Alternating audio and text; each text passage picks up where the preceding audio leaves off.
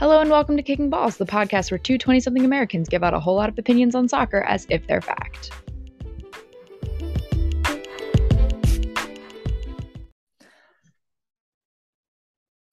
Hello, everyone. We are back. A new week has passed, and we are going to talk about the Premier League and all other soccer-related things that have been happening. So, should we get started? Let's get at it. All right. So we're going to start with the games that happened this past Saturday. Match week 3. Match week 3. How are we already at match week 3? How are we only at match week 3? It feels like so much has happened already. So much has happened. Only 3 games in. It's wild. It's been wild already. We love it. But let's start. We'll just go through the games on Saturday. The first one, which I watched a little bit of, but I was half asleep, was Spurs Wolves. Spurs won 1-0. Wolves, I think that Tottenham under Conte are just gonna look how they looked in this game sometimes and kind of look like make a game a slog and pull it out in the end. Yeah. And that's just what it looked like. And I think that's just what they do. To be honest, I think Tottenham has in many ways always been that. Yeah, that's true. Yeah. They were like that under Mourinho. Yeah. I will say it has not been a great start to the season for Wolves, but But they didn't look bad. They did not look bad in this game. No, that's not what I mean. But I mean, like, where are they on the table? They're third from the bottom. Oh. Only scored 1 goal so far this year. And I think that's the concerning thing for them. Yes. That they have only scored 1 goal. Yeah. Yeah, I think that's the concern there. I think not to again, but yeah, I think it'll be interesting to see. I mean, I don't know why I expect them to improve throughout the season. They're normally a pretty solid team, and I suspect Spurs will look like they looked, but we'll see. The next game I did not watch. Crystal Palace 3, Aston Villa 1. Another team I think that is not having a start that they would like to have, and that would be Aston Villa. Yeah. I have not been tremendously impressed with Aston Villa. No. I will also say that Crystal Palace has actually looked pretty good this season. Yeah, I'm going to say Crystal Palace lost their first game of the season to City, which that is what it is. I think Crystal Palace has looked decent. I think Crystal Palace has looked pretty good. Decent. So this is not a shocking result to me by any means. No. Everton, Nottingham Forest. Hell yeah, Nottingham Forest with a point. I think actually Nottingham Forest will be a little bit disappointed to not come away with 3. Just given that Everton's equalizer was quite late. Well, also Nottingham Forest scored in the 81st minute and Everton scored in the 88th minute. So I think they may be a little bit gutted that they didn't hold that out for 9 minutes. Exactly. They only had to hold it out for about 10 minutes. So that's they were away. So maybe Everton got a boost from their home crowd. But yes, I will also say if I was an Everton fan, I would be a tad concerned. Yes, because they haven't made the jump from where they were almost being relegated last season. They haven't looked like, oh, we've got it together. If I'm a supporter of Everton, looking at how they ended last season and looking at how we've started this season, I'm not filled with confidence that we're going to be completely avoiding the relegation. Yeah. Yes. At all. I would agree. Again, I mean, like, I'm not saying like have a meltdown, Everton fans, but I just think that I would not be full of confidence. And yes, they've had a couple of unlucky injuries at the starting of this season that are less than ideal. Yeah. But nonetheless, I don't know if Lampard's working for them. I just can't really tell. I haven't watched like enough of a game to really be able to tell fully. So don't know if Lampard, this is going to sound terrible. I am not convinced yet that Lampard is a particularly good manager. Oh, well, I wouldn't disagree with that. I mean, he hasn't proven to anyone that I he was is. not particularly impressed with him at Chelsea. I have not been particularly impressed with him at Everton. I don't think he's made either of those teams worse than they are, but I don't think he helped either of those Yeah. teams get better. And that's not to say he couldn't sort of find something in Everton and turn something around. And that's not to say there aren't other circumstances that have been impacting Yeah. this Everton team, but I'm not convinced by any means that Frank Lampard is necessarily who you want at the helm if you are trying to avoid a relegation battle. Yeah. I know. Yes, I would agree. I don't know who they would get, but I do. I'm not saying he's a shit manager and he should get fired and never coach anywhere. That's not what I'm saying. I'm just saying, like, I'm not convinced he's got the like tactical know-how and or the man management and or the cult of personality Yeah. to like all of any combination of which can be, you know, Yes. Yeah. contribute to great managers. I'm not convinced that he's got any of that in loads. I'm just I don't know. I think perhaps he was done a disservice as a coach by being given the Chelsea position as early as he was.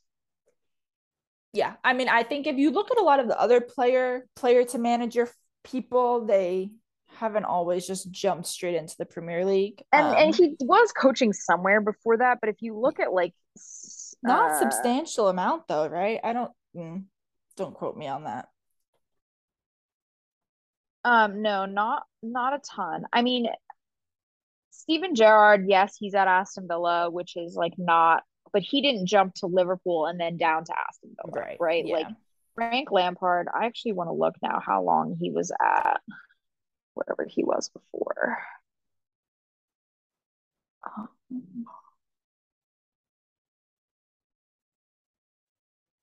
Yeah, he was there for a year. He was at Derby County for a year before he went to Chelsea. I just don't know that was enough. Yeah. No, I would agree. Particularly, like, I think Steven Gerrard, how long was he? And he hasn't even made the jump to anywhere. But I'm also not particularly enthralled with Steven Gerrard yet. No, I'm not. No, I'm not either. But like, if you look at Steven Gerrard, he was at Liverpool coaching youth teams for a year, and then he coached Rangers for 3 years before he jumped to the Premier League. And when he did jump to the Premier League, it's Aston Villa. It's not Liverpool, right? And I think that's the right move for him. Like, whether he ever makes it or whether he should ever make it to be the Liverpool coach. Yeah.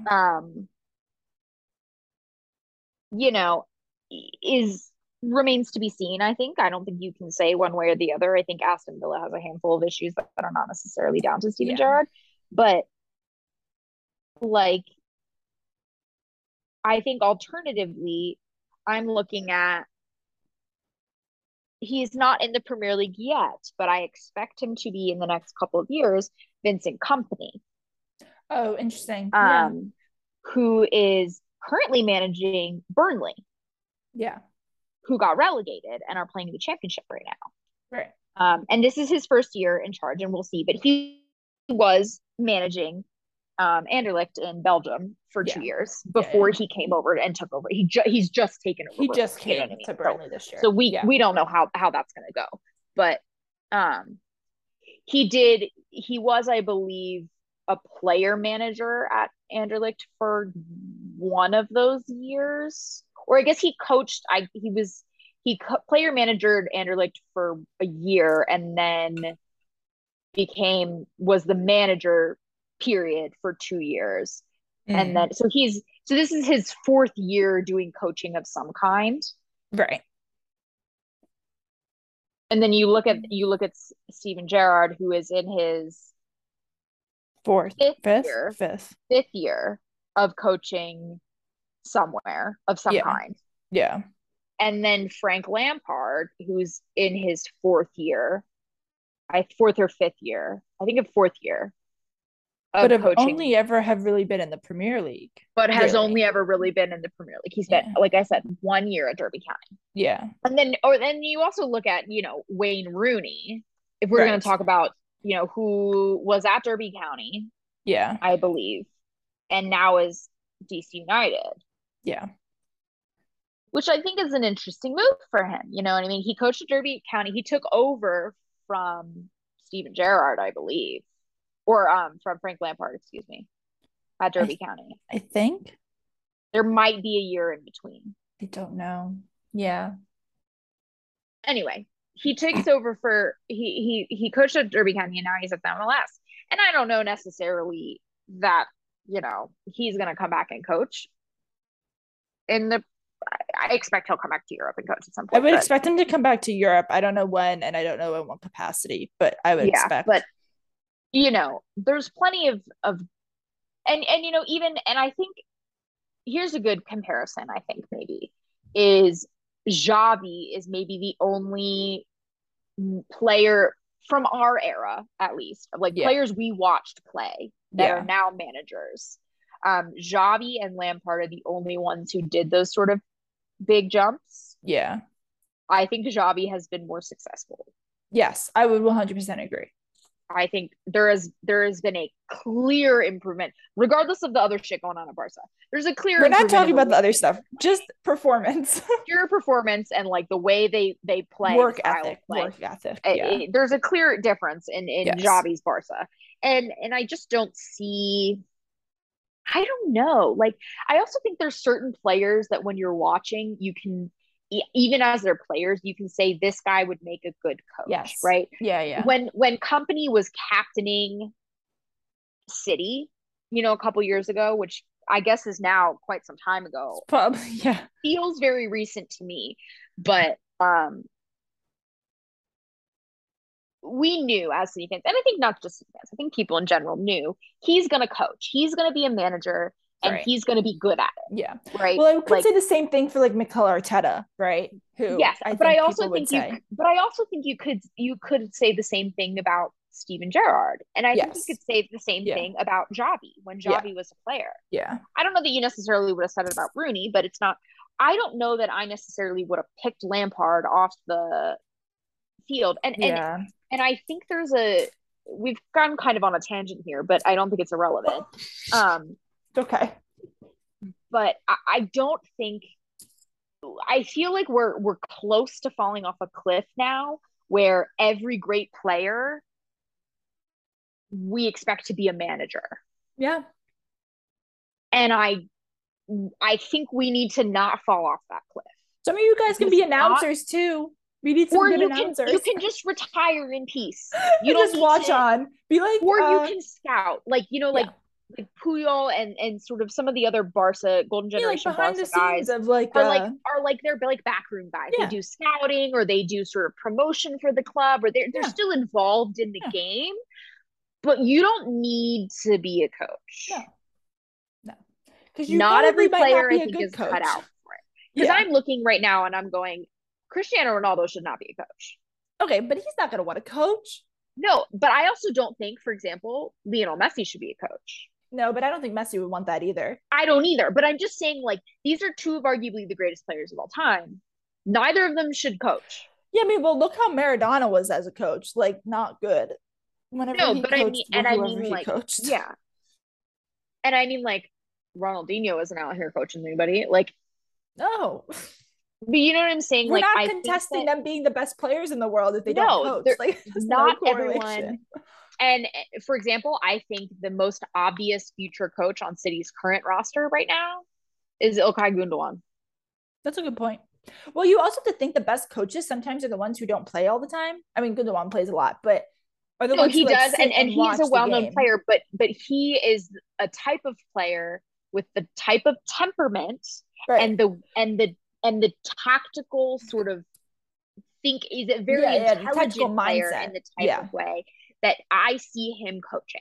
Yeah. I actually know for a fact that he's working on a coach's license and he sometimes helps out with the youth teams at City. Like I know for a fact that he does that because I'm, an avid City fan. But I can see, even if I didn't know that, I think you can tell. And frankly, De Bruyne, on the other hand, I don't think necessarily. I don't know that he shouldn't coach. I wouldn't say that he shouldn't coach, but I think there's almost a point where there are guys that are so naturally gifted that they shouldn't coach because you can't coach what makes them great. Yeah. Right? Like, I don't know that you can coach. You can't create a Kevin De Bruyne without already having what Kevin De Bruyne has, right? Like, you can't create him. I think alternatively, in a lot of, like, yes, obviously they all sort of have natural talent to a point, but I think in a lot of ways you can create an Ilkay Gundogan. And I think those sorts of players, and it's not applicable across the board, obviously, because I think Xavi was a particularly gifted player in a lot of ways that you can't sort of necessarily create. But I mean, like, if you think back to like the greatest managers, and maybe this is part of our generational thing, but I don't think anybody really thinks about Pep Guardiola's playing career. Yes, he was a good player. He played for Barcelona, but he was not in a Barcelona team where he was the star by any means. Yeah. And so I think this sort of idea that all your faves need to become managers is hurting those players, because I feel like there's now like a pressure on those guys to go coach now and to be good at it. I think that is true, that there is a pressure and they are almost feel like they're expected to go coach. Mm-hmm. And I don't think they should. And if you even think on the women's side of the game, Mia Hamm, she's not out here coaching. No. Abby Wambach, she's not out here coaching. Like, I just think that like we need to, maybe fans and sort of the culture of it maybe needs to take a step back and reevaluate how much we're pushing for our favorite players to then become coaches. Yeah. Because I think ultimately, like, I think in many ways, like, there's a risk of ruining your reputation at a club, with a club. Yeah. Like Lampard not succeeding at Chelsea. I think obviously he's still a Chelsea legend and will continue to be, but I do think that put a little tarnish on that. Yeah. Like, I don't want Vincent Kompany to come back and coach City anytime soon. Well, that has to do with Pep, but also like, I don't want Pep to leave, but I also like, I don't want him coming back until and unless he's truly ready to do that. Right. You know what I mean? Yeah. Like, I don't know that I necessarily want him to come back at all. And much like, I think I've spoken to Liverpool fans about this before, but I think many Liverpool fans, they don't want Steven Gerrard to coach Liverpool if he's not going to win Champions Leagues and Premier Leagues with Liverpool. They don't want that, because they don't want to have to criticize. You don't want to have to criticize your club legend. Right. Mm-hmm. I mean, so I don't think Arteta was like some club legend for Arsenal, but it's always been a discussion around him and whether or not he's a good coach for I think maybe now we can stop saying it, but last year, the year before, it was always like, is he too young? And does he have enough experience? But also, well, because you used to be an Arsenal player. He made a jump from an assistant manager to Arsenal is his first head manager position. And that's crazy. But it was absolutely, it has somehow worked, but people were right to say that it was crazy. He's the youngest Premier League manager or was. He might not be anymore. Like, it was crazy. Like, he's very young. But I can say this now by feeling actually a little bit positive about this season. But if you asked me a year ago, the start of last season, I would have said it was a train wreck. So, but I also think that you can now see how very much he clearly learned at Pep's right hand, and that also, but that he isn't just a mini Pep, right? Like, you can see the influence there, but I don't think he's a replica. But I also think it maybe took him a little bit of time to sort out exactly what he wanted to do when he's the only one in charge. Yeah. I think he had to sort through some players too. There were a team with some player stuff, but I do think that but I also think, again, right, we talked about this maybe last time too, he was given the time, even though there was a lot of pressure not to give him the time. And I'm not saying that Lampard needs time at Everton. I think it's a completely different situation. Circling back to our original conversation. Yes, sorry, we've winded and wound our way back. But I think that Everton fans, Lampard should try and will want to have the best showing he can this season, because if he doesn't, I could see there being. I think, frankly, if he doesn't turn things around soon, that Everton should get a new coach, because and I'm not calling Lampard out or whatever you want to say, but I think that a different coach, a different type of coach, a different coach could make a difference at Everton. So all of this to say, I think that is something that could potentially make a difference there. And I think that if they're not mid-table, by the time the World Cup break happens, I think he's getting fired. Yeah. Well, we'll wait to see. Who would have guessed at the beginning of this that we'd have just talked about Everton for about 20 minutes, but that's okay. Not me. Let's move on, because there are other games that we anticipate talking about a lot more. I'll say Fulham beats Brentford 3-2, potentially a little bit of a letdown post Brentford's 4-0 thrashing of United last week. Agreed. I'm happy to see Fulham win this game. I think Brentford should be, finishing mid-table again if they can. It would be nice for Fulham to, stay up. So I think Fulham will be very happy with the start of their season. They haven't lost yet. No. That's a win and 2 draws. 3. So I think Fulham will be very happy with how they've started. Yeah. A team that might not be that excited about how they started is Leicester, who only has 1 point out of 3 games, having lost to Southampton 2-1 this week. Mm-hmm. They've given up 8 goals. Yeah. That's a lot of goals to give up in 3 games. A lot of goals. And not something that we probably would have anticipated from Leicester. It is, for the record, the most goals given up in the league. Yeah. So, only by one, but it is the worst. So we should I think I don't think it's like, I don't think they can't turn their season around, but absolutely it's they have some work to get done, I think. But again, Southampton too has maybe looked better than expected. I don't know that they're better than expected. I say that I'm not actually usually a strong mid-table team. Yeah. Moving on. Sorry, Southampton and Leicester. We don't have as much to say about you as we had about Everton, apparently. Moving on to the pride and joy of Arsenal, who is in sole possession of first place in the Premier League. Not for long, but I can gloat on this one podcast until we no longer claim it.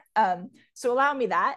A 3-0 win over Bournemouth is what's to be expected. It garnered a text from UCOT saying they look really good. So I appreciate that. I watched this game. I thought Arsenal looked very, very good. I think, there's not that much more to say about that. I think they look very, very good. I will say very strong across the board. I will say Gabriel Jesus obviously is continuing. Zinchenko as well is continuing to show that their value was worth our money. I will say, fingers across, no injuries. That always tends to happen to us. I will say the one position I'm looking at, Ben White's still playing some position wing back. I forget what side. That's weird. That's weird. And I do think that in the coming weeks that might change, but also if he keeps holding his own, I guess maybe that won't change. But Saliba definitely has cemented himself as our other center back. So if Ben White isn't playing out on the wing, I don't know if he's really breaking into those two center back positions. So it'll just be an interesting. We have some people coming back from injury who I think Tomiyasu, Tierney, who potentially could sneak into that role. So I think that's an area to keep looking at. But Ben White's been playing fine. I don't think it's necessary. I think I have 3 notes about this game, like particular things I want to talk about or highlight. They're not long. And just sort of comments. 1, the first goal, Gabriel Jesus's went off dribble situation was ridiculous. Yes. I am very happy for him that he is enjoying himself at Arsenal. Yes. I always liked him at City. I think truthfully he just didn't quite fit the system. Yeah. I think that's true. And it is. And he helped us in a lot of ways. And I liked him at City, but he just didn't quite fit the system and the type of player that he is. He needs to play week in and week out. But I am so delighted to see him enjoying himself and playing really good football. Odegaard, pour one out, my guy. He's playing so well right now. I love him. I still kind of can't believe the way Real Madrid just like let Arsenal have him. I will never understand that. I don't understand, but every time I watch 90 minutes of Arsenal, I ask myself that. I'm like, Madrid is so fucking stupid. I don't know. Not that they don't have a great team, but he's elite. And cheers for that goal from Saliba. Dude, that was so fun. That was just like, everyone was like on the case because he was like out on loan all last season. Like, why is he, can we please have him back? I think that we would have liked to have him last season, but I think that year in France was fantastic for him. And I mean, what center back is scoring that goal? He scored one other goal in like senior competition. Yeah. And I also think like the Arsenal fans did not stop that goddamn chant for him. Yeah. For like the next hour, which fair enough, fair play. But I mean, yeah. They also had another chant saying that Bournemouth is like going down, like you're going down with United, which I, at the point of watching this game, thought was really funny. But it may have changed post Monday. But we'll talk about that in a second. Anyway, let's move to Sunday. Yes, I'm done. I'm happy with Arsenal. Arsenal finally, I don't know what. We have harder games to come. I want to talk. But just a brief moment of like West Ham. What is going on? Well, they're bottom of the league. That's what's going on. They're the only team now to have lost 3 games. All 3 games. Yeah. They have not scored a single goal. Yeah, they have a goal scoring problem. I mean, that's pretty. They are, and it's weird because like the players that they lost shouldn't have really impacted that much, but I don't know. I can't, and even watching them, like I'm not even sure I can pinpoint what their problem is necessarily. No. But for a team that looked so good last year. Yes. This is a very like, I know we've talked about United a lot, and we'll talk about them a little bit more in a minute.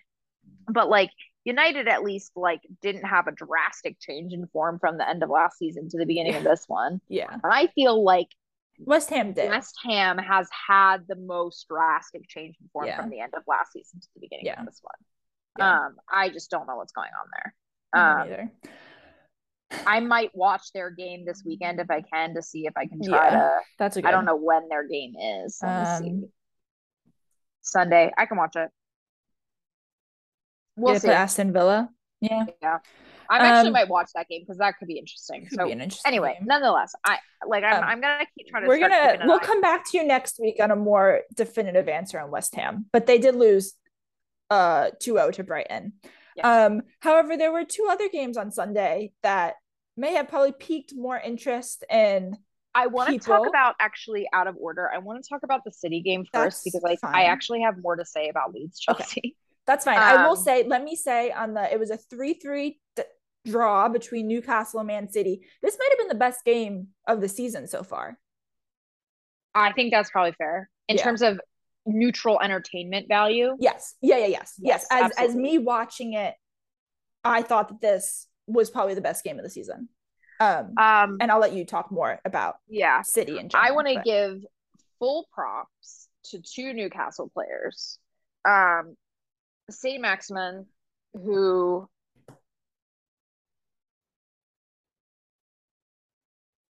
very much took advantage of Kyle Walker, who I will talk about in a second.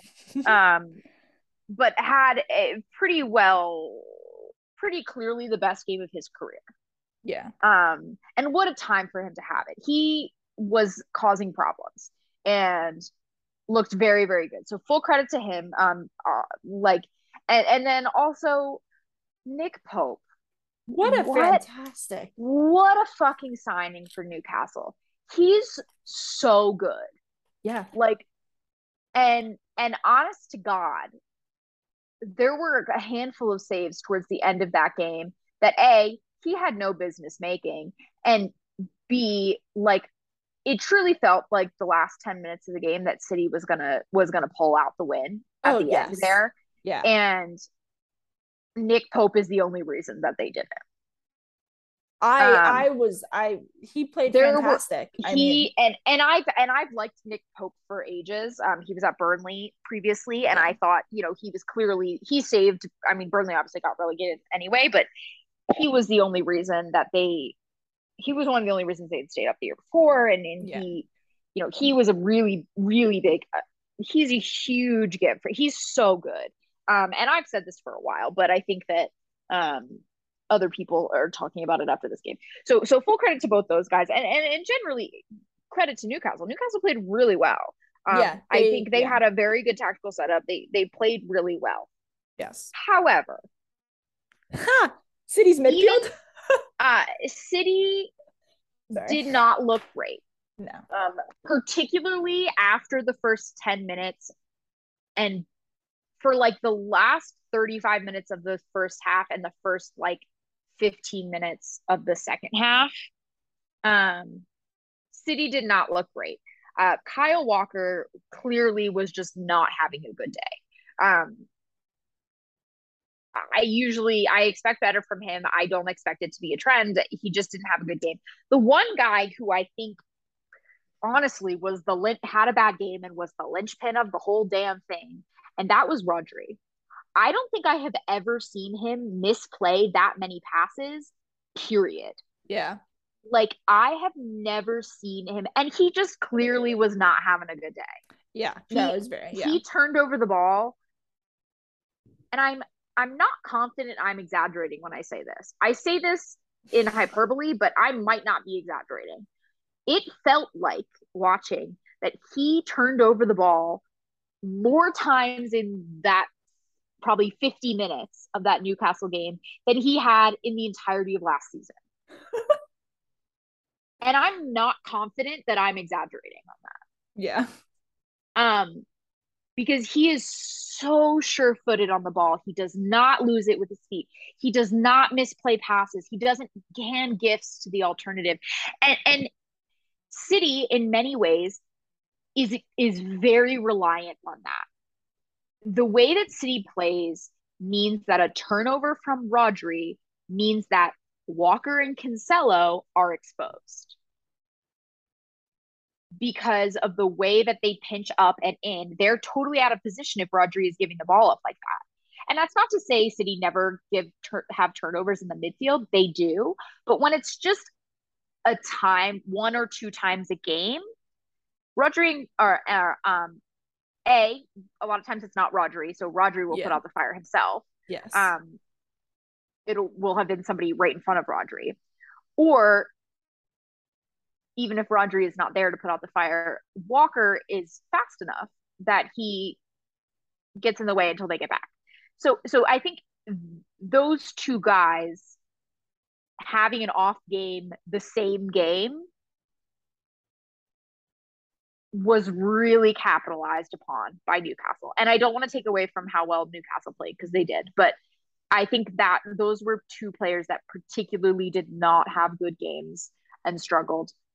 I also think it did not help it that Nathan Ake had to come off injured in the beginning. Yeah. And obviously I love Ruben Diaz and I think he's great, but Diaz and Stones have never been the best duo. Diaz and Laporte are a much better duo. Yeah. In terms of pairings. And Diaz came in 20 minutes in. He wasn't warmed up. He didn't have you know what I mean? Like, he wasn't, and I didn't think, and I'm going to be honest, I didn't think that anybody other than Rodri or Walker had particularly bad games. But those two players, like I said, are particularly important to the way that City plays, where if they have bad games on the same day, like Kyle Walker is almost a safety net for if the midfield gives up the ball. So if the midfield's giving up the ball and Kyle Walker is having a bad game, then like if both are having a bad game, then that's just how City gives up 3 goals. It's pretty much that simple. On a more positive note, I think what Pep said after the game, I agree with a lot, in that it is good for City to suffer. And I think that it is not a bad thing for us to have to struggle a little bit early in the season. Historically, City have not had great starts to the season. We've had a better first couple games than we have the last couple of years in which we've won the league. So I'm not particularly concerned about this result or anything. And I'm actually really happy with how they came out in the second half. I think that City's sort of grit to not care that they're down 3-1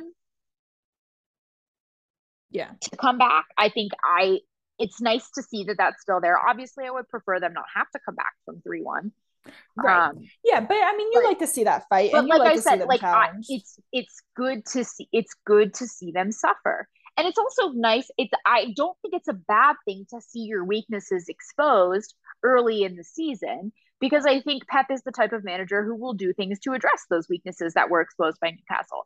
So there's been some talk of like, oh, well, now everyone sees how to handle City. And it's like, well, no, because Pep is going to look at what went wrong. Well, part of what went wrong was individual poor performances just on the day.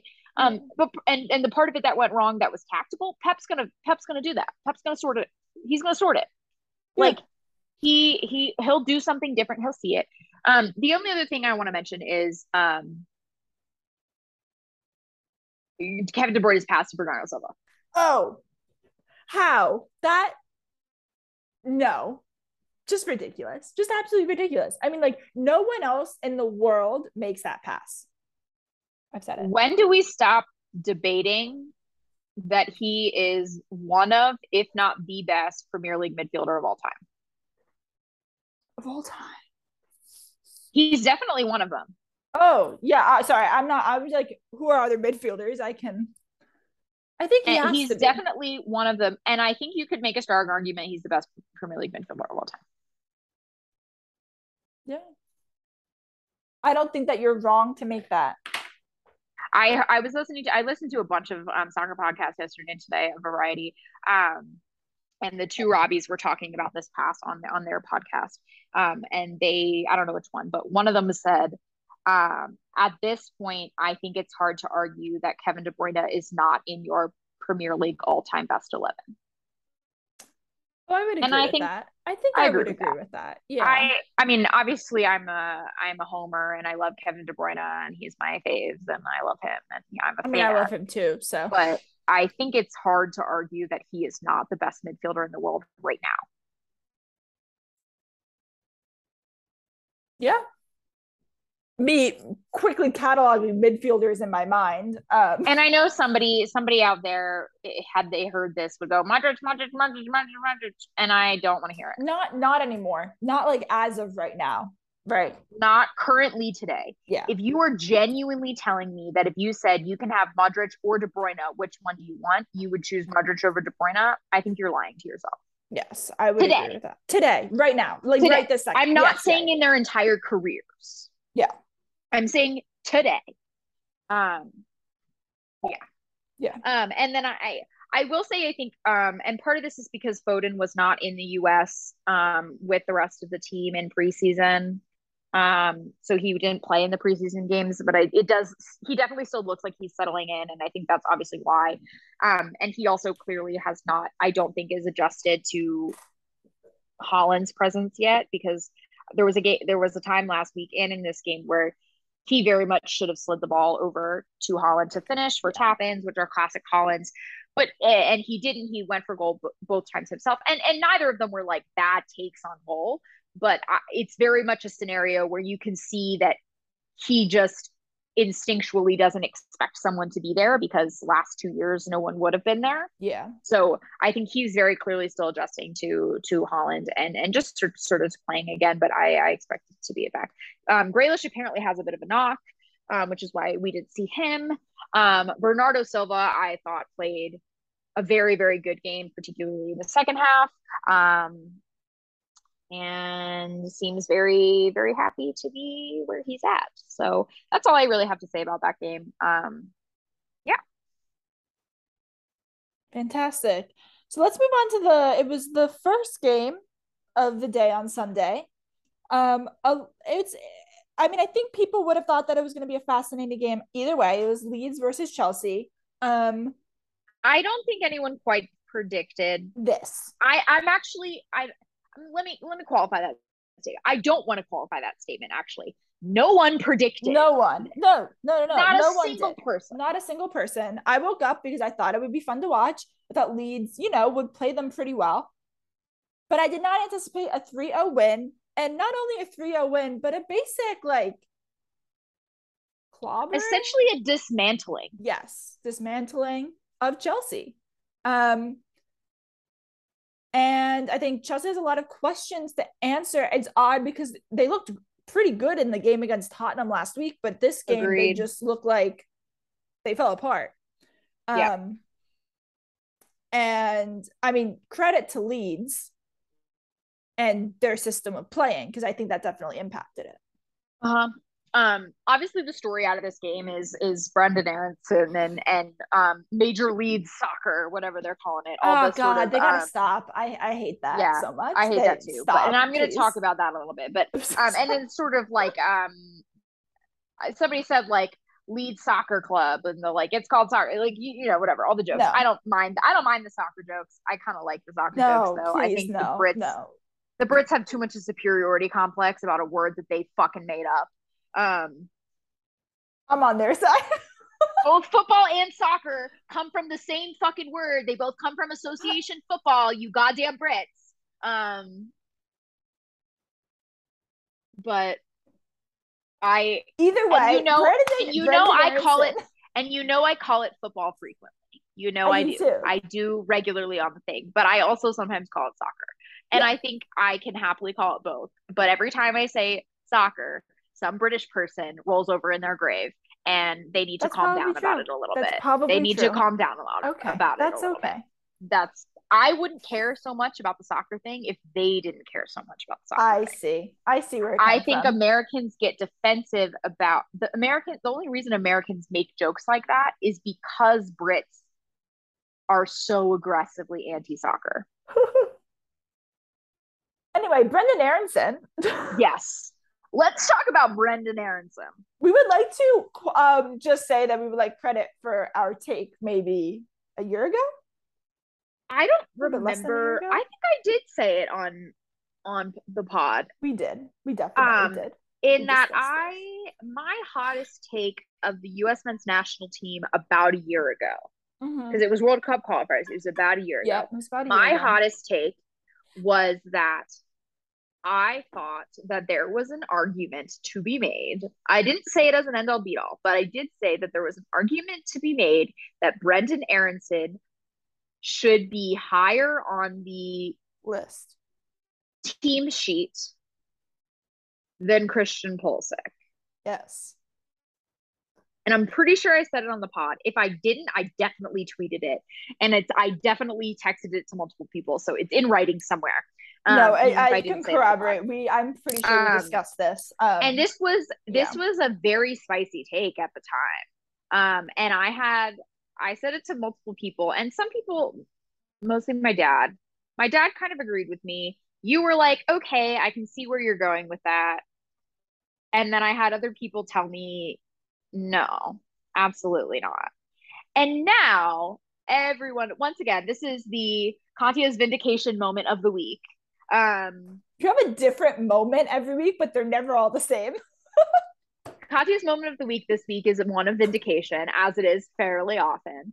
But there's been a lot of discussion that is Aaronson better than Pulisic.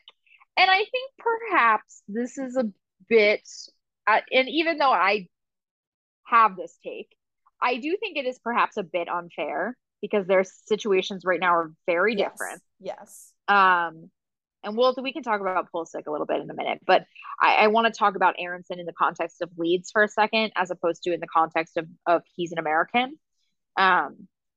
Because I think that his performance in this game had zero to do with the fact that he's an American, and everything to do with the fact that he is a talented footballer. Yes. He was taking the absolute piss out of Koulibaly. Completely. He owned that man. And completely. And if you look at the size difference, that's hilarious. And I think that you could really see highlighted in this game why Jesse Marsch wanted him. Yes. And Adams as well. I think Adams. For the system that Jesse Marsch plays, you can see why the fit works. Why he wanted, and the goal that Aaronson scored, where he picked Mendy's pocket, in embarrassing fashion for Mendy, and cheeky no look finish. Yeah, that was yeah. Is that right there? That press is exactly the reason Jesse Marsch wanted him, signed him. Yeah. Because he has a relentless motor. He runs and will press and can press for 90 minutes. And he's the only guy I know of who would have run at Mendy like that. And been you could also tell almost that Mendy was just surprised. Like, Mendy was not. Mendy was like, "What the fuck are you doing here?" Right, like, because you could tell he had the opportunity to kick it and then didn't. Because I think he was shocked by the fact that Aaronson was on top of him so quickly. Right. But if you've watched Aaronson play consistently the past couple of years, which you probably haven't if you aren't a U.S. men's national team fan and you aren't a particularly devoted to watching your prospects and up-and-comers, you probably haven't, and I don't blame you for that. But if you have, like we have, and been paying attention to him, that's not surprising. No, he loves that shit. And he will happily do it all game. So I think that is, and that exemplifies exactly why they would do that.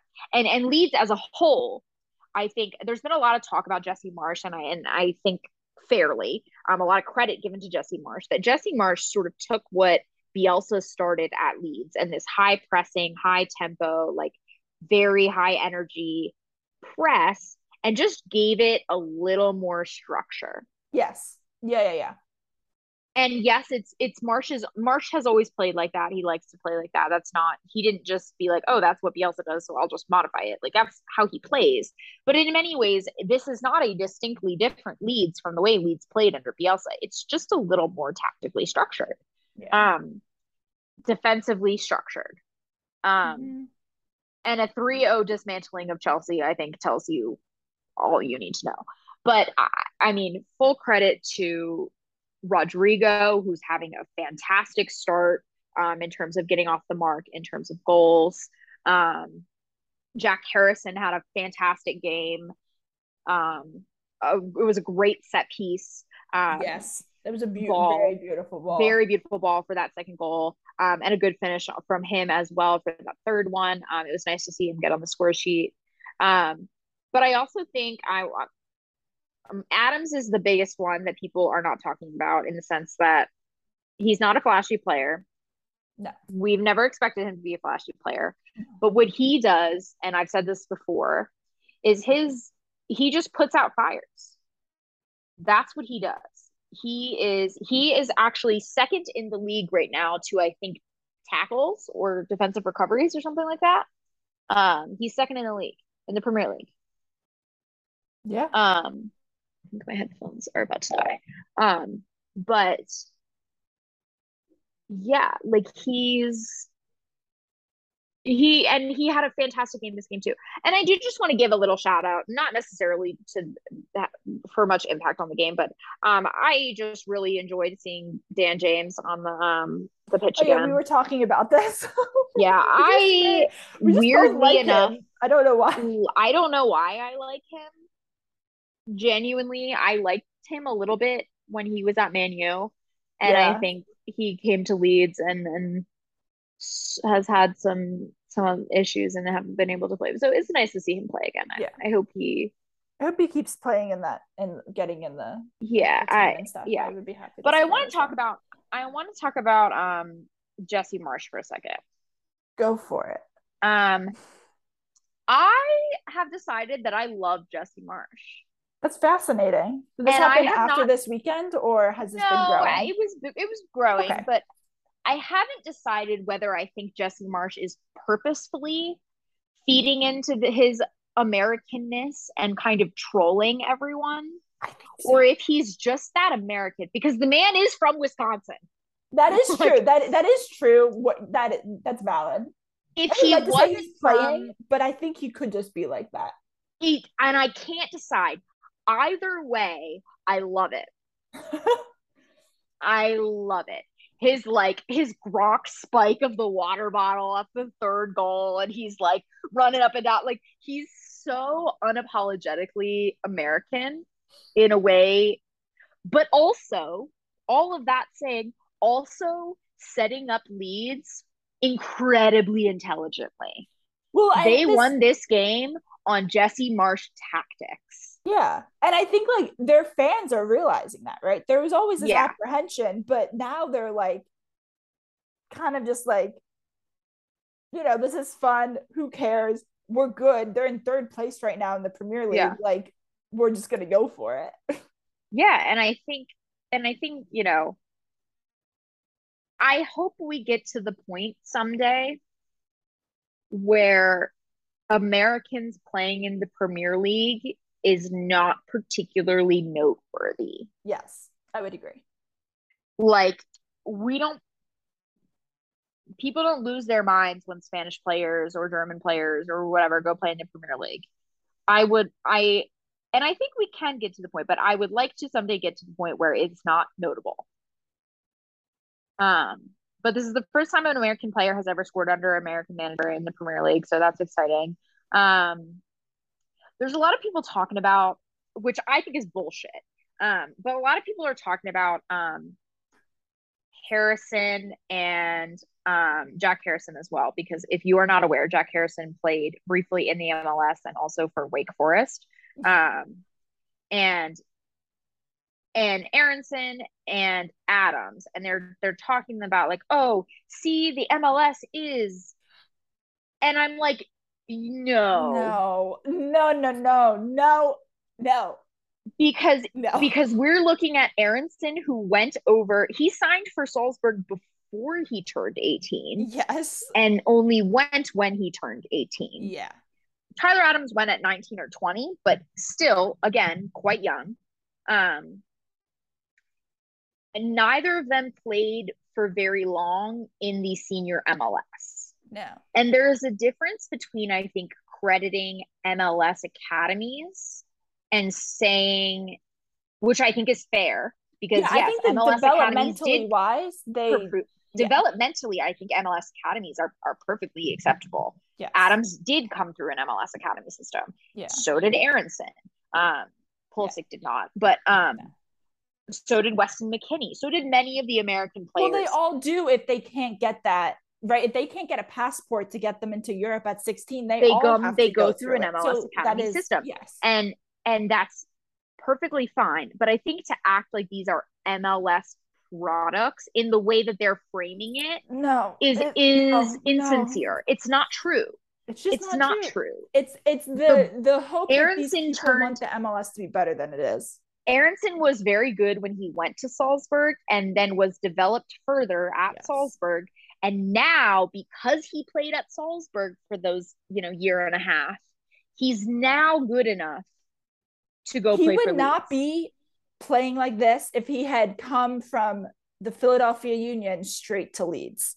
No, but he also, we're talking about players that came from the MLS, and Tyler Adams played 2 or 3 seasons in the MLS. I'm not sure. I don't remember, but yeah. He was there for the longest of the McKennie, Pulisic, Adams. Yes, he was. Group. But we're talking about players that leave the MLS in their late teens as still teenagers. We're not talking about 25-year-olds who leave the MLS and then go succeed in the Premier League. No, because they don't normally succeed. Because 25-year-olds that are still playing in the MLS, it's because they can't because the talent that can succeed in Europe is found before. I think people underestimate how much scouting is done at the youth level. So much. These kids are identified. Yeah, by Europe before they're 18. Yeah, these coaches and then know they who watch they're them. going for. And then they watch them, and the academies are looking at them, and the teams and they're on radars. Yeah. That's not to say no guy has ever flown under the radar until he's a bit older and then made a move.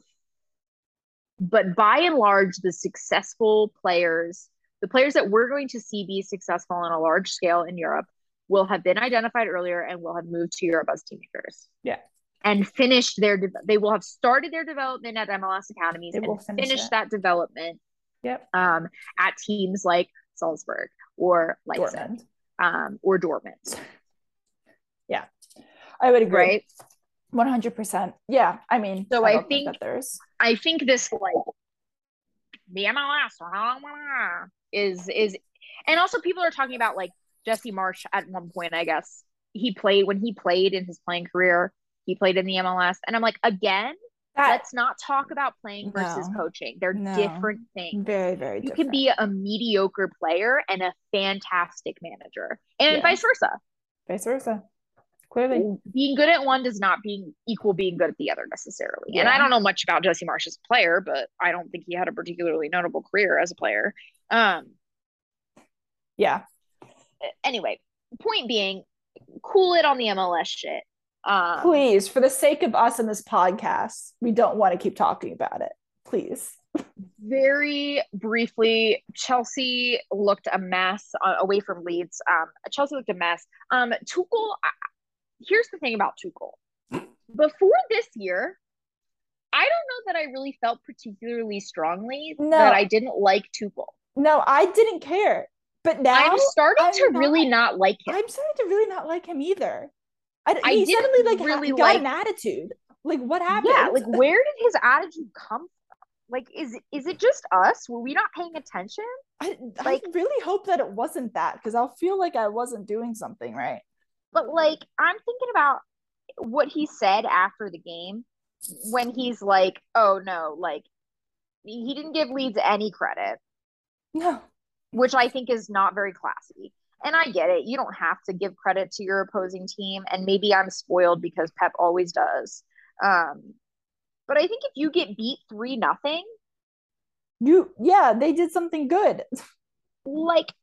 Take a little responsibility. Instead, he's oh yeah, we didn't get a plane. And by we didn't get a plane, he means the coaching staff. The coaching staff had to drive from the horror.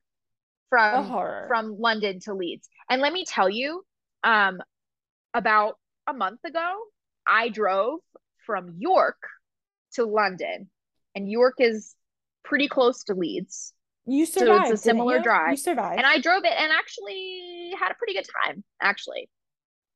Didn't mind it at all. It was a perfectly fine perfectly fine drive. It was like, I don't know, 3.5 hour drive, something like that, 3.5, 4 hours, something like that, which, yeah, is not a short drive, but it's also not a 12-hour drive, Thomas Tuchel. And also, you were on the goddamn bus, not your players. Like, yeah, it should not have impacted your players. It didn't impact his players. No, it didn't. No. So he's like, oh no, I mean, never playing. And I'm like, you sound like an idiot, and you sound like a sore loser. I think he is. I think he is like, oh loser. Shit, I don't know what to do. What place is Chelsea in? They're not in 14th or 16th. We know that. They're in 12th. Oh, not much better. Okay. I mean, yes, it's very early. It's all that. It doesn't mean, and they look good against Tottenham last weekend. Like, I think in this game they very, very heavily missed Conte. I think Conte's relentless motor would have helped quite a bit against the relentless Leeds press. Yeah, but also like they were just. I did want to mention actually about there's starting to be a little bit of criticism around Raheem Sterling and at Chelsea, and I want to talk about it because I think it's twofold. Or there's two valid reasons to talk about Raheem Sterling. One is I think we talked about before, in that he's not getting the level of service or the type of service that a player like Kevin De Bruyne provides him, and he's accustomed to. And the second one is related to that, which even if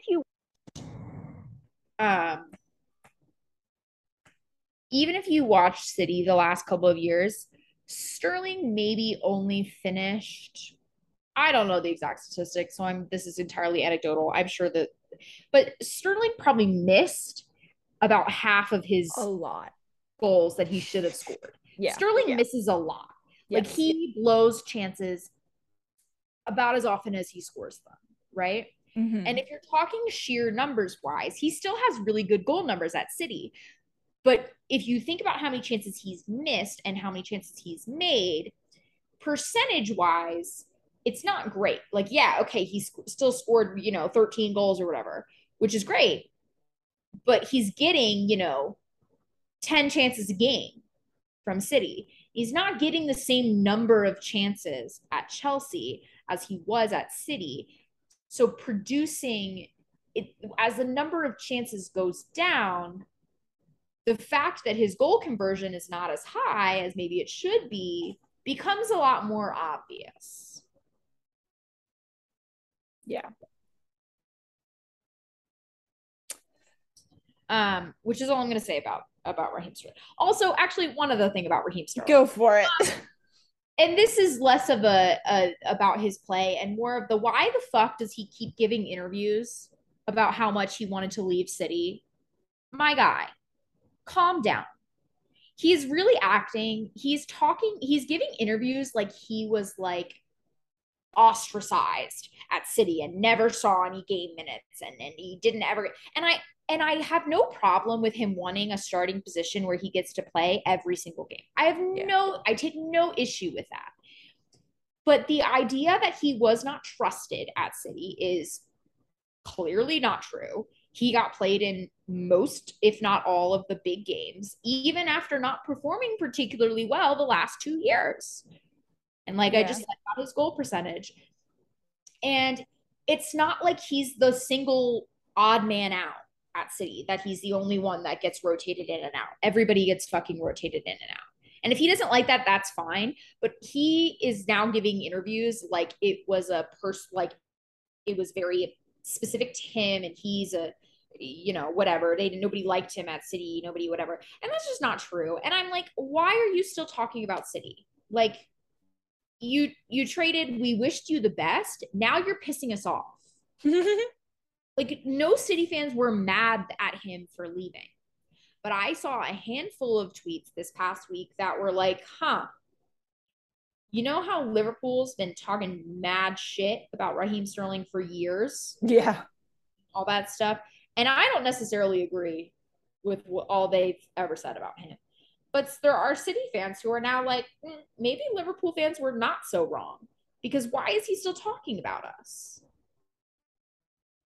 So that's all I have to say. That's my sort of addendum to Raheem Sterling, is that he should give less interviews about how much he hated playing at City and focus more on finishing more of his chances. Sounds about right. Should we move on to the last game of this week? Yeah. All right. So Manchester United, Liverpool. I will say everyone coming into this game probably thought it was going to be not a great day for Man United, and Liverpool would get their shit together and, play well. And it was actually, funnily enough, the opposite. Manchester United went 2-1 at home. And looked good. Like, they looked like decent. Like, not like fantastic. And I can't tell if it was the poorness of the Liverpool side. I think the home crowd behind them definitely helped. Mm-hmm. But they didn't look like the team who lost 4-0 to Brentford last week. Agreed. There were two, I think, significant changes to the lineup. Yes. One, Ronaldo was not playing. Good for them. That was a good choice. Yeah, good. And two was Lisandro Martinez. Yeah. As a center back for Harry Maguire. I will say that looks to be an inspired decision from Ten Hag. Yeah. Martinez looked fantastic. He looked like amazing. Man U's best player. Yes. By a lot. Mm-hmm. Alternatively, I barely noticed Salah all game. Yeah. He didn't do anything particularly bad, but he didn't do anything good either. He just floated around. He did get that. He scored their goal, didn't he? Yeah. But I mean, it wasn't a thing, but. Yeah, but like. No, he's not visible. And whether that's because Mane is gone, like, I think that the question really is, are they missing Mane that much? Or is it like they have too many injuries right now? Or like something's just up? Who's hurt? Thiago's hurt. I know that's a fact. Someone else might be hurt. Well, Nunez had the red card. I don't think he would have made a difference in that game. But I know Thiago. Yeah. I think that I don't know that. I don't think that's like the solution, right? But I think it would have. I don't think that in particular person missing is their problem, because I'll tell you where they look a mess. Is their fucking defense. Yes. Trent. Should we discuss Virgil van Dijk, or you can? Trent Alexander-Arnold there's been discussion for years about how he's a very good offensive player and not a very good defender. And this has become increasingly obvious, and people take more and more advantage of it. Marcus Rashford was delighted to just fuck up Trent. Who has not had a very good start to the season, may I say, but just decided, what, last season, I'm going to destroy. You know what? I'm going to fuck up Trent today. Just made that decision. And he's, again, the only Man U fan or Man U player that I like seeing succeed. We have to like him. We have to like him. You gotta like the guy. Dude. You gotta want him to be reasonably good. He's not a man that you can hate. No. And I don't. Not. I actually rather like Marcus Rashford. I do too. I'm a fan. So I'm happy to see him A, on the score sheet, but B, fucking up Trent Alexander-Arnold. Yes. But yeah, particularly, I feel like our TAA has been particularly exposed in the first couple games this year, and it's not looked good. And I actually saw some Liverpool fans on Twitter suggesting perhaps moving him into the midfield and playing someone else at outside back, which I don't necessarily think is a bad idea. No, I mean, like, he's a good player, right? He just isn't really a fullback or good at defending. He's not good at defending. So I'm like, put him somewhere where he could maybe put him, and you now sort of have enough gaps in your in Liverpool lineup where you maybe didn't previously, that maybe let's try playing him somewhere else. And maybe and I feel like he's still young enough to do that. Like, I don't know. I definitely think that would be a possible move. Not to be like, I mean, frankly, I hope they don't do that, because it's better for me if they don't. But if they were smart, for me too, they would try, probably. At least try it. I don't know. But let's talk about what you were just bringing up. Let's talk about we talked about him last week. Yes. We are talk about him again, particularly on the first goal, the Sancho goal. Milner got all up in his face after Sancho scored that goal. Yeah. And I think very rightly so. I agree. Because it literally looked like a screen froze. Also hit him with the ice power. Didn't move. Didn't move. And yes, Milner got sat down by Sancho, but Milner was playing at full effort. He got beat, but he was playing at full effort. And Van Dijk, and I've had plenty to say about him before, and I'm sure I will have plenty to say about him again, but he is a good defender. But it does look like this year he just can't be bothered to defend.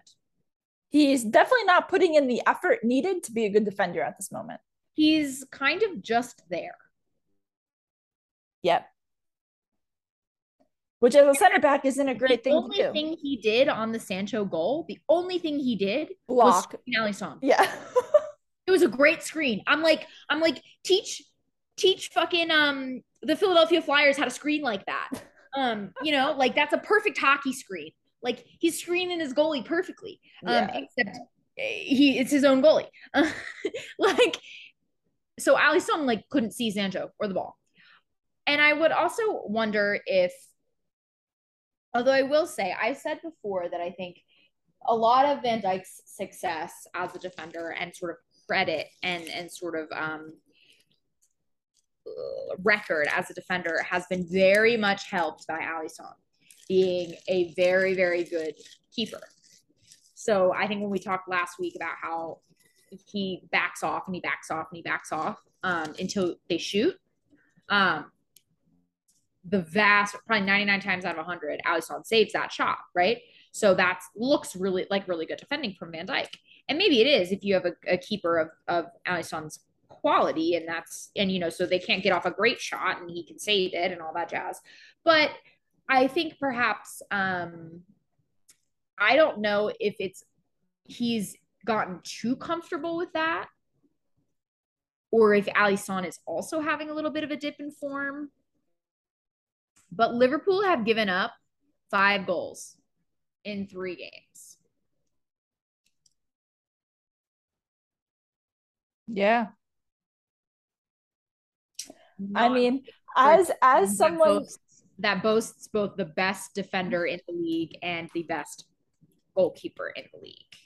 Whether you agree with that, which I think our listeners will know that I don't, but whether you agree with that or not, that's what Liverpool fans and Liverpool says that they have.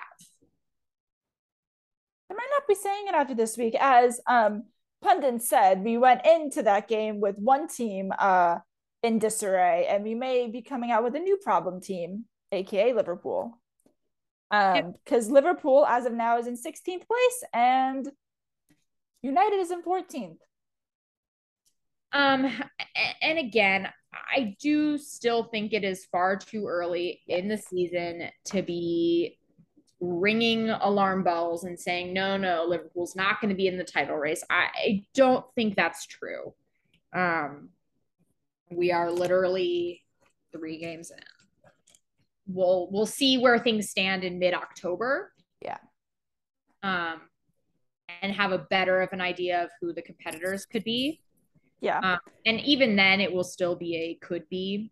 We won't really have a good idea probably until after the World Cup, and probably until a little bit after, and probably until February or probably later this year.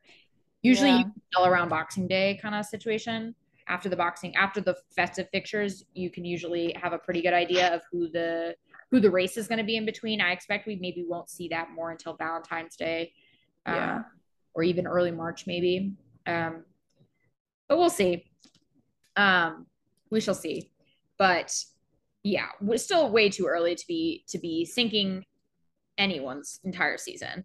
But there are some very worrying signs here from Liverpool.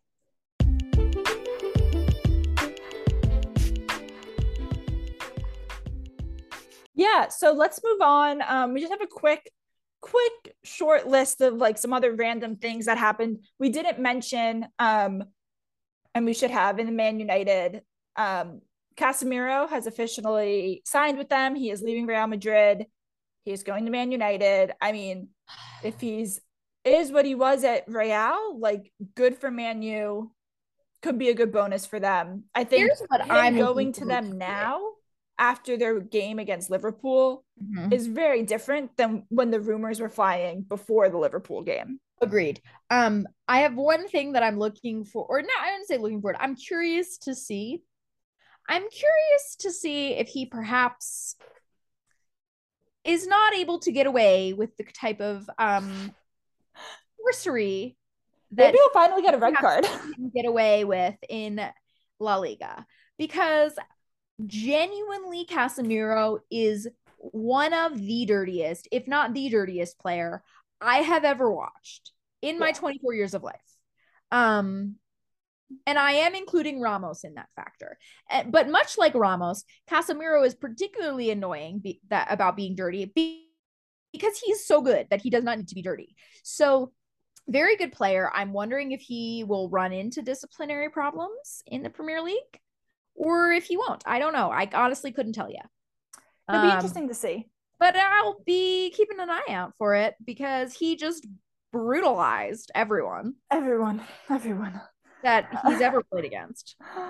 So we'll see if they let him, because I'm gonna be honest, he's 30 years old. He's not changing his ways. No. I do think Man United probably paid too much for a 30-year-old Casemiro.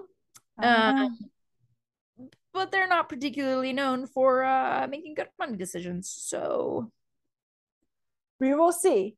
Moving on to some other leagues, just an update from the Bundesliga. Bayern won, I think, 6-1 or something. 6-1, 7-1, something like that. A lot like Bayern. Yep. Per usual. And in classic Dortmund fashion, as in classic Bayern fashion, Dortmund blew a lead and lost right at the end, seemingly like always. Let me to be clear, Dortmund blew a 2-0 lead. Yeah. And lost. They scored. Werder Bremen scored their goals. Are you ready for this? Their first, it was 2-0 in the 88th minute. Yep. They gave up goals at the 89th minute, the 90 +3 and 90 +5 to lose 3-2. And this is something that Dortmund has done. And all I gotta say about that is, yep. Yeah, they need to improve it. I mean, if they're gonna, hypothetically want to challenge Bayern to win the Bundesliga, they cannot be doing that. Nope. Yep. All right. So moving on to Barcelona, our La Liga trip of the week. They won 4-1. Yep. Lewandowski looked good. Ansu Fati looked good. Lewandowski scored 46 seconds into the game. Yep. On his 34th birthday. Sociedad equalized not too long later, and then another goal from Lewandowski, which was a very nice assist from Fati, and then a goal from Dembele and a goal from Fati himself in the 66th, 68th, and 69th minute, or 79th minute, excuse me.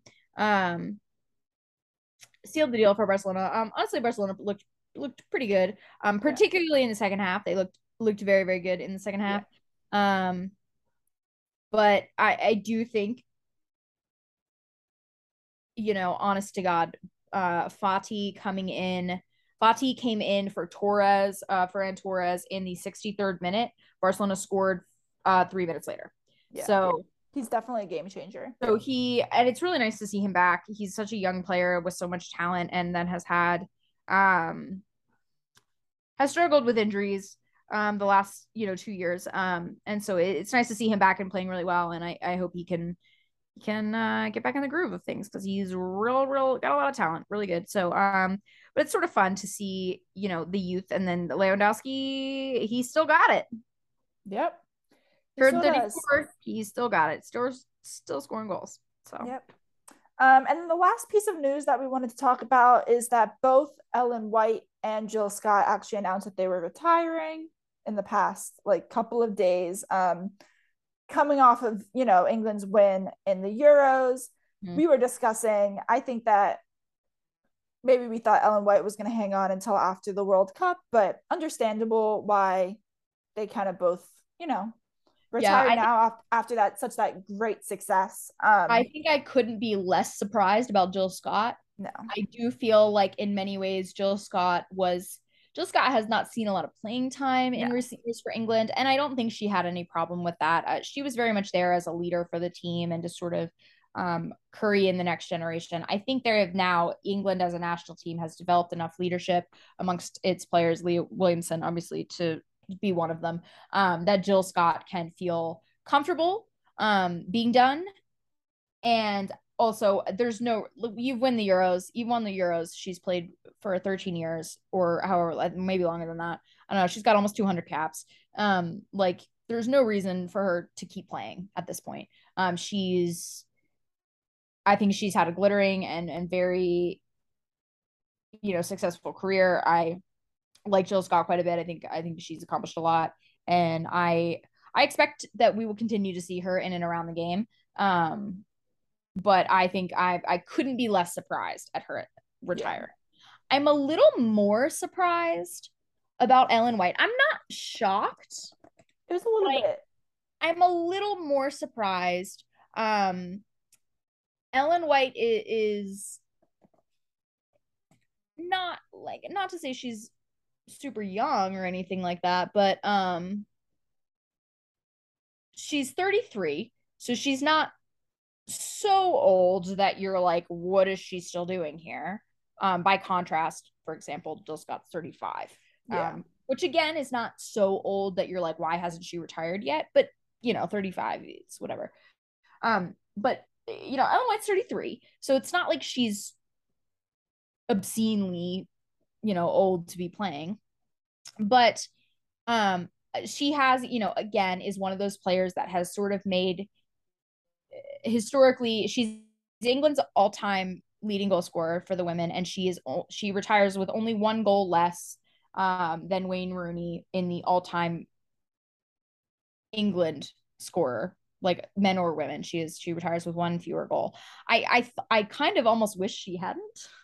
I kind of wish that she went and played through the World Cup to break that Wayne Rooney record, which honestly, God, Harry Kane might break both of them anyway, but it doesn't matter.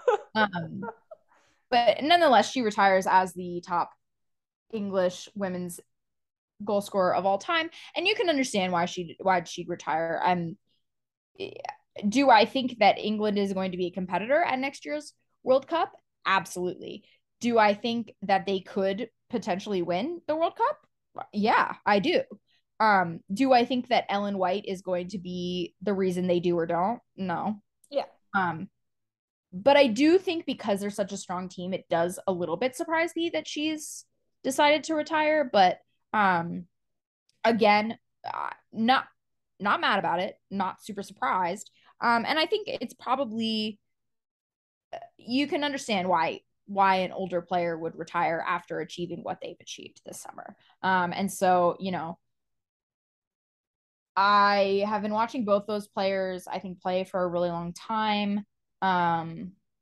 We're now reaching, I don't know if you feel this way, but I feel as though I am now reaching the point, and Abby Wambach was obviously the beginning of it, but in many ways I feel like we are, it's not, but it feels like an end of an era in many ways. Mm-hmm. A lot of in women's soccer, a lot of the players that are retiring are sort of the players that were young, exciting players when I was first really starting to pay attention to the game. So like, yes, Abby Wambach was very good, but she was kind of established by the time I was really paying attention to the game. And so it's sort of this wave of players that is retiring now, which gives me sort of a bit of a sadness and a little bit of nostalgia and all that jazz. But great careers from both those women, and I expect Jill Scott in particular, I expect we haven't seen the last of. I expect her to continue to be in and around the game, particularly in England. She's one I wouldn't be shocked if we saw as a manager in a couple of years. But really happy for both of them. Glad they are. I hope they enjoy their rest. Yeah. Sounds good. Cool. So that's it. We had a long one, but a lot happened this week. And we will be back next week with probably the same amount because midweek games are gonna throw us off. Yeah, I don't know. Old wild tilt. So we don't know what we will be covering in the next week because we don't know when we will decide to record. But when we do, we will talk to you then. So until next week, enjoy your soccer watching.